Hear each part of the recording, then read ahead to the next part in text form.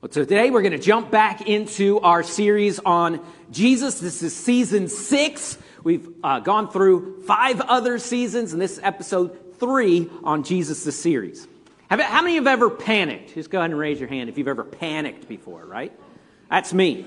I've done that before. When I was a teenager, though, there was an especially time that I remember where we panicked a lot. I was on a fishing trip with my brothers, and we were driving up a mountain. This is in Pennsylvania. We were headed out for the opening day of trout season, and we're going to camp there and go out real early in the morning. And along the way, we saw a turtle on the side of the road. So we thought we'd get real funny and real cute, and we got the turtle, put it in a box because we were going to go and put that in someone's sleeping bag that night and just see what happened. See how loud they screamed and all that kind of stuff with this turtle moving around in their sleeping bag. So we scooped up the turtle, put it in a box, put it in the back seat, and started driving up this long, steep road up a mountain. Well, suddenly I look over at my brother. This is a little like Dodge Omni, I think it was what it was called, a real tiny little car. And all of a sudden he's going way too fast around these curves. And he's kind of swerving around a little bit, and he's starting to panic. And he says, "The brakes won't work." And while he's trying to stay on the road around these curves, I look down and see that turtle had gotten under the brake pedal and had made it to where we couldn't stop. And we're all freaking out and we're all scared, and we realize that this prank has gone sideways and we've been pranked. And he was able to kind of steer it up a mountain, kind of up a steep road and put it in neutral and be able to just get to a place where we could stop. Obviously, we let that turtle go. He had held us hostage, and he was not the type of turtle you want to mess with. So we went on our way. But it's hard to think, right, when we panic. We freeze up and forget the basic things we know. I worked at Sears Automotives in Hot Springs, Arkansas, and they would do brake jobs, and we'd sell tires and all that different type of stuff. I was a service writer. I'd try and sell those different things. And there was one day that I got in a car to back it up to give it to a customer, and there wasn't a turtle involved in this one, but the brakes wouldn't work. And the person that had done the brake job had forgot to bleed the brakes, and I ran it into a wall. And that was a rough day. And they told me, "Well, why didn't you just put it back into park or put it into neutral?" I was like, I freaked out. I didn't know what to do. The brakes wouldn't work. And when we panic, sometimes it's hard to remember basic things that we know. We see here in the scripture today in Mark chapter 4, there was one day when the disciples panicked while they were on a boat in the Sea of Galilee. Now, boat panic is a particularly unique type of panic because you can't run anywhere, right? You're trapped. Verse 35, we're going to be in Mark chapter 4. It says, "On that day, when evening had come, he said to them," Jesus is speaking here, he said, "Let us go across to the other side." And leaving the crowd, they took him with them in the boat, just as he was. And other boats were with them. And a great windstorm arose, and the waves were breaking into the boat, so that the boat was already filling. But he was in the stern, asleep on a cushion. And they woke him and said, "Teacher, do you not care that we are perishing?" And he awoke and rebuked the wind and said to the sea, "Peace, be still." And the wind ceased, and there was a great calm. He said to them, "Why are you so afraid? Have you still no faith?" And they were filled with great fear and said to one another, "Who then is this that even the winds and the sea obey him?" See, Jesus had a great crowd following him, and people were listening to him preach. And he decided it's time to cross this big body of water known as the Sea of Galilee. But what's kind of funny about that is it's actually not a sea. It's the largest freshwater lake in Israel. But they jumped in a boat, which is most likely a fishing boat. And several of these Jesus' disciples were fishermen, so they were not inexperienced with how to sail a boat across this water. In 1986, they actually found a fishing boat dated around the time of Jesus' life. It was found buried at the Sea of Galilee. It was about 27 feet long. I think we've got a picture. Yeah, there we go. That's the remains of it.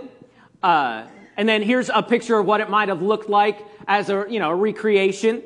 That gives you an idea of what type of boat we're probably looking at. But Jesus is most likely exhausted, right? He's been speaking and interacting with people and traveling, and he lays down in the bottom of a boat and falls asleep on a cushion. It's once again emphasizes the humanity of Christ. He was tired, he was hungry, he felt pain. But as Jesus was sleeping in the bottom of this boat, a great storm kicks up. Now, the Sea of Galilee is 700 feet below sea level, and it's also surrounded by mountains, so windstorms are things that happen fairly frequently. In fact, even today, there are signs on the beach not to park too close to the water, because just in a minute, the water can get wild and your car could get swamped. But even for the Sea of Galilee, the storm was bad. And the boat was filling with water and it was splashing over the sides. I have a kayak. And even in something like that, when a large boat goes by on a lake, it can get kind of unnerving with the water splashing up over you. That could be a scary situation. I can't imagine what this might have been like.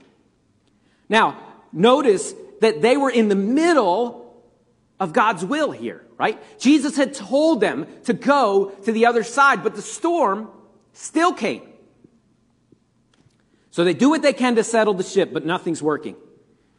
And they rush to Jesus, and he's fast asleep.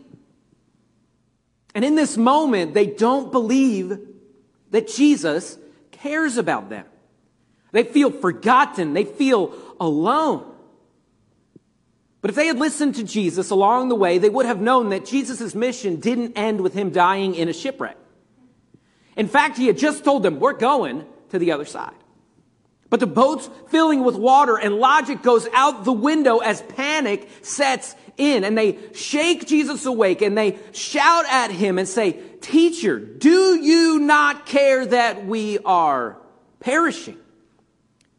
And this is where they kind of cross the line, right? It's one thing to be scared and worried and anxious because you're going through a storm. But it's a whole other conversation to question the goodness and love of Jesus because you're going through something hard. But Jesus wasn't surprised. He led them to this place to show them something. Now, when I've seen this event recreated in like a movie form, Jesus dramatically stands up and stretches his arms out and shouts with a loud, deep voice. And he's probably like a pretty, Caucasian looking Jesus too, which is kind of weird. But he stretches his arms out, says, "Peace, be still." Jesus wasn't a wizard, right? He doesn't need a spell. He doesn't need a magic wand. Jesus could have just as easily just silence this storm like I silence my alarm on Saturday morning. Snooze. But Jesus rises and he awoke. He said, "Peace, be still." And the winds and the waves, they stop on a dime.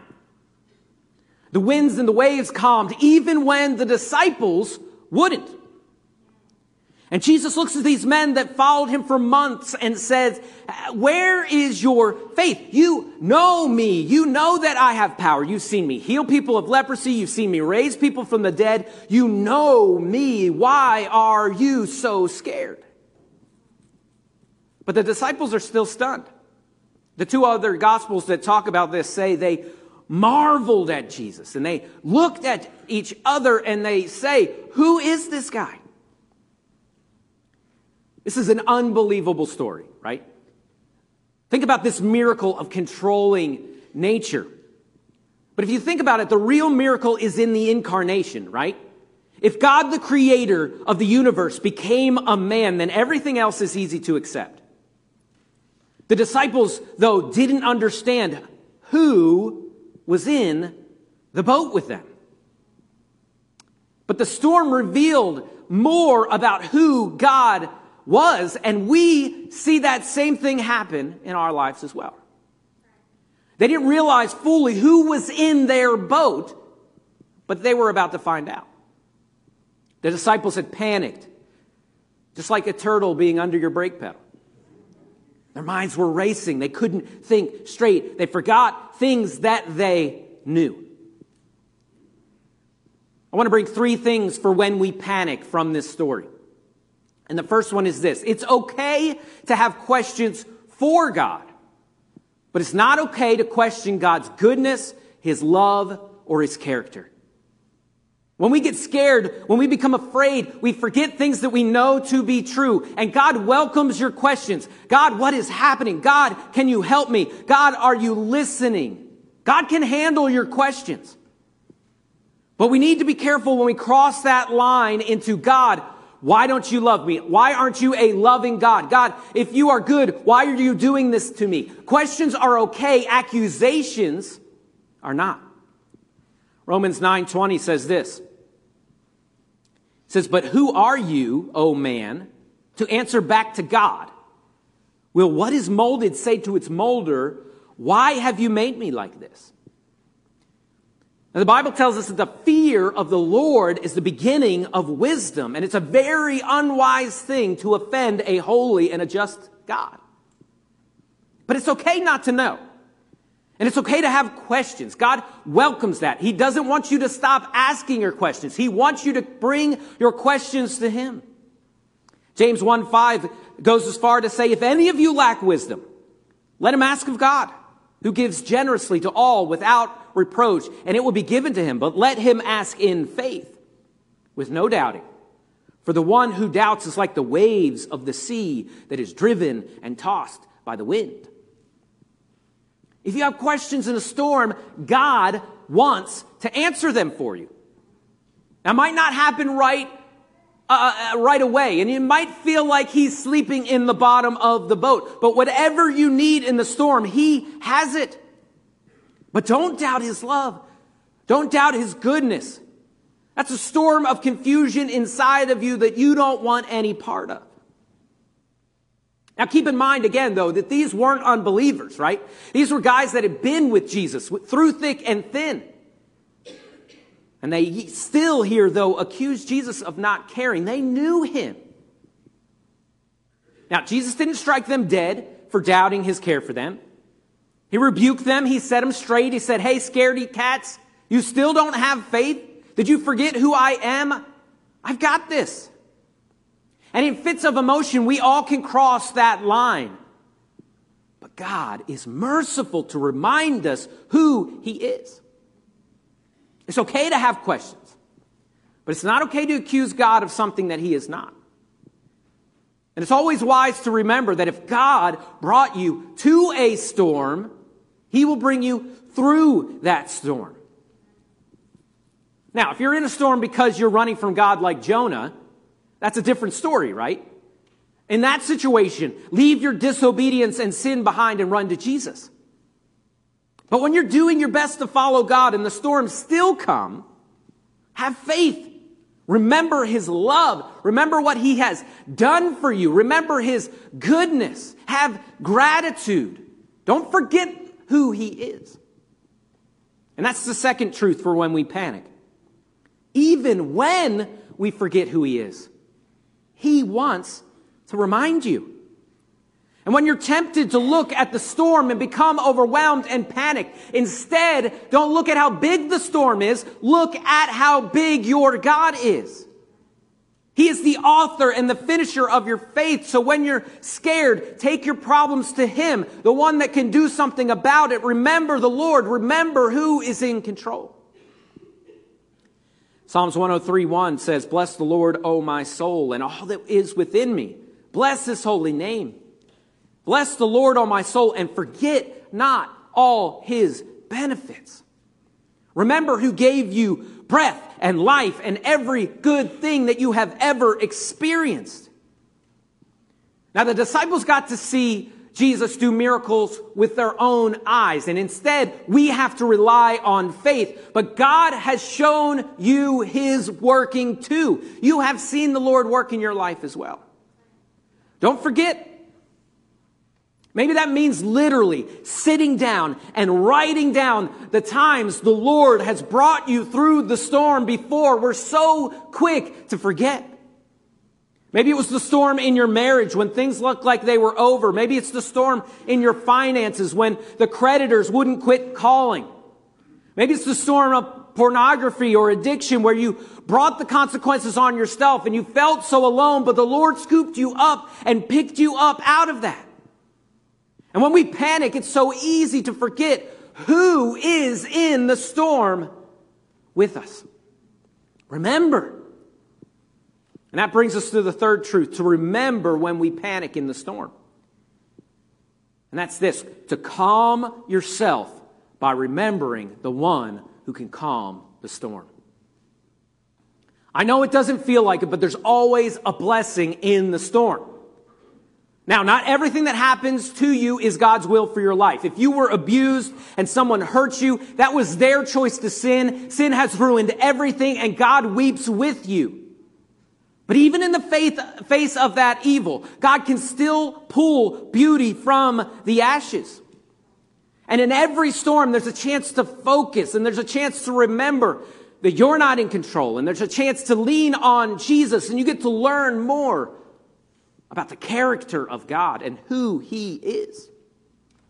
And when you come out on the other side of that storm, you get to marvel at the things that God has shown you in the storm. Nobody wants to go through it. And sometimes sin, we bring it on ourselves, and sometimes the sin of others bring a storm into our lives, but God can still pull good out of those bad situations. And maybe you're having trouble right now remembering God working in your life. Run to the truth of Scripture and remind yourself who is in the boat with you, that God is love and all His ways are just, and that God never lies and God is good and full of mercy. And stand back and marvel at who God is. And you will experience the peace that passes all understanding. And one day you might just look around and realize that the winds and the waves are at peace again. And this isn't always easy, right? It's hard to remember. The people of Israel constantly forgot what God had done for them. He had brought them out of Egypt with those 12 miracles. He parted the Red Sea. He fed them with manna in the wilderness. He led them with a pillar of fire and a cloud. He gave them water from a rock. And yet when they encountered some big humans in the way of what God wanted them to do, they forgot how big their God was and they ran away. And we too are forgetful people because we panic. And we forget who is with us. Remember who is in the boat with you. 1 Chronicles 16:12 says, remember the wondrous works that He has done, His miracles and the judgments that He uttered. Psalm 77:11 says, I will remember the deeds of the Lord. Yes, I will remember your wonders of old. The Bible as a story can be wrapped up in this one phrase, God's relentless pursuit of His people. God has not left you. He has not forsaken you. And even when it seems like He is sleeping and He isn't working, you've got to remember who is in the boat with you. Maybe you're panicking right now because you're in the middle of the storm and the boat is filling with water. There's a turtle under your brake pedal. Anxiety, fear, depression are crashing over you. Take your problems to the one that can do something about it. Remember the Lord. Remember who is with you. Now, if that's a clinical problem and you need to go to doctors, and that's awesome as well, but don't ever forget who is in the boat with you. It's okay to have questions for God, but it's not okay to question God's goodness, His love, or His character. But even when you forget who He is, He wants to remind you. Calm yourself by remembering the one who calmed the storm. Maybe you're having that trouble remembering where God has helped you out in the storm before because your mind is just so full of fear. This is a great time to head to His Word and to see how God brought the Hebrew boys through the fiery furnace and that He was with David as he stood against Goliath. He was with the leper with no hope, the blind that couldn't see, the mother with the dead child. Remember the Lord in your storm and don't worship the storm, worship the God that can calm the storm. Have faith and accept the peace that He's holding out to you. And it's found when we remember, and marvel at who He is. As the band comes, every head's bowed and eyes closed. Maybe that's you this morning. It's not weird. It's not strange to have times when you panic. Because life is hard.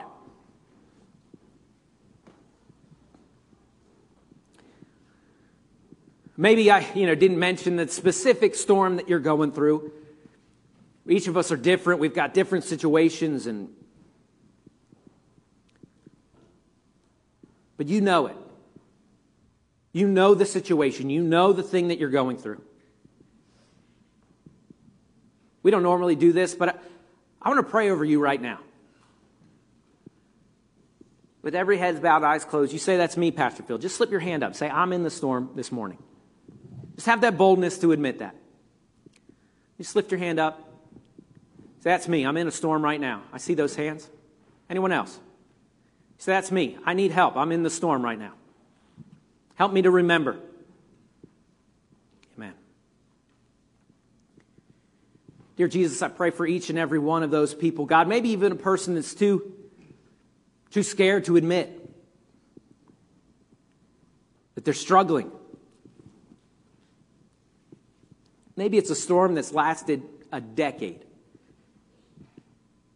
God, I pray you remind them right now, in this moment, that you are with them and that you can handle it and that you can bring peace when the waves are crashing all around us. God, I pray you just bring a supernatural peace into each one of those hearts. And that they would just become so close to you. God, draw them to your word. Draw them to times of prayer to strengthen them. Times of singing and lifting up their voice. God, I pray that you would do something big in each and every one of those lives. Maybe you're here today and you don't know for sure that you're yet a follower of Jesus. In this boat, these were the disciples. These were people that were believers. And that's an important distinction because each and every one of us is born into sin. And that's a serious thing. If sin is simply everything we think, say, and do that breaks God's law.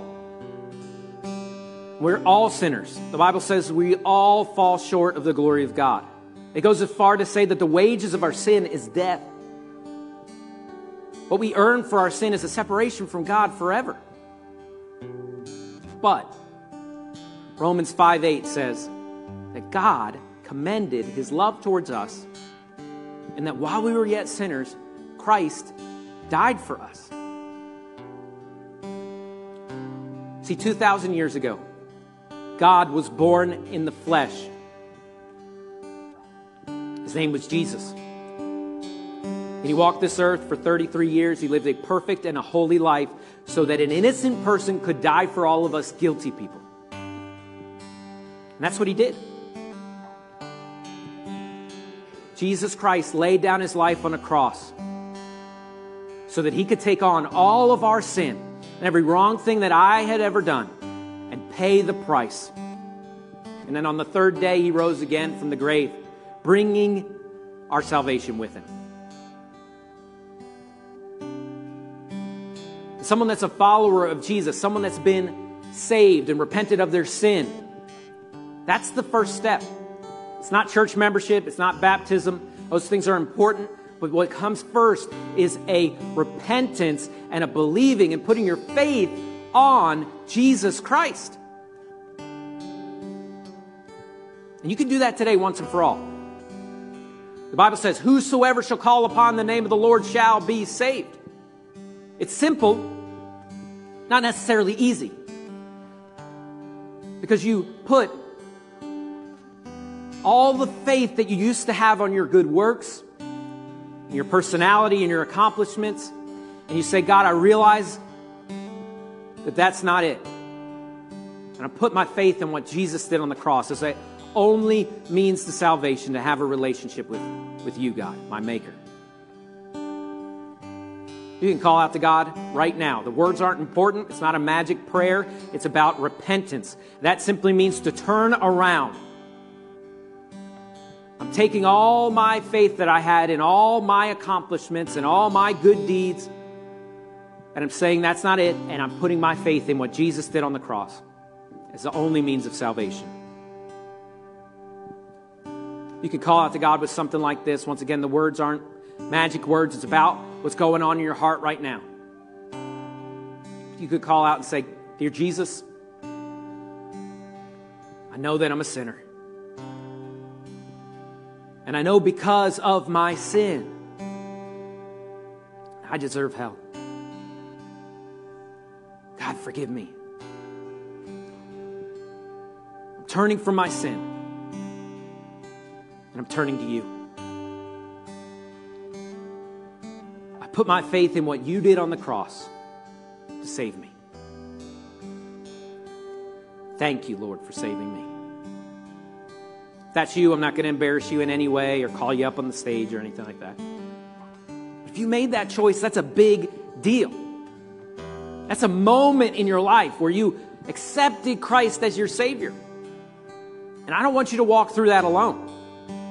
If you made that choice today, if you'd write that on your connection card, I chose Jesus, and give me an email address or some way to contact you. I personally want to reach out to you and talk to you about what's next.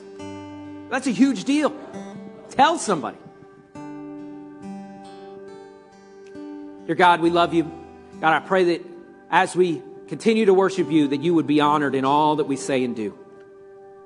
As we head into this time of communion, I pray that you would remind us of the gift of the cross. And if we can't think of anything else that you've ever done for us, help us to remember what you did on the cross, that we don't have to face the punishment for our sin. And instead, we get your righteousness and we stand innocent before you. And there's no condemnation. God, thank you for that today. Whatever storm we're in, God, remind us in this time of communion that we are not alone. In your name we pray. Amen.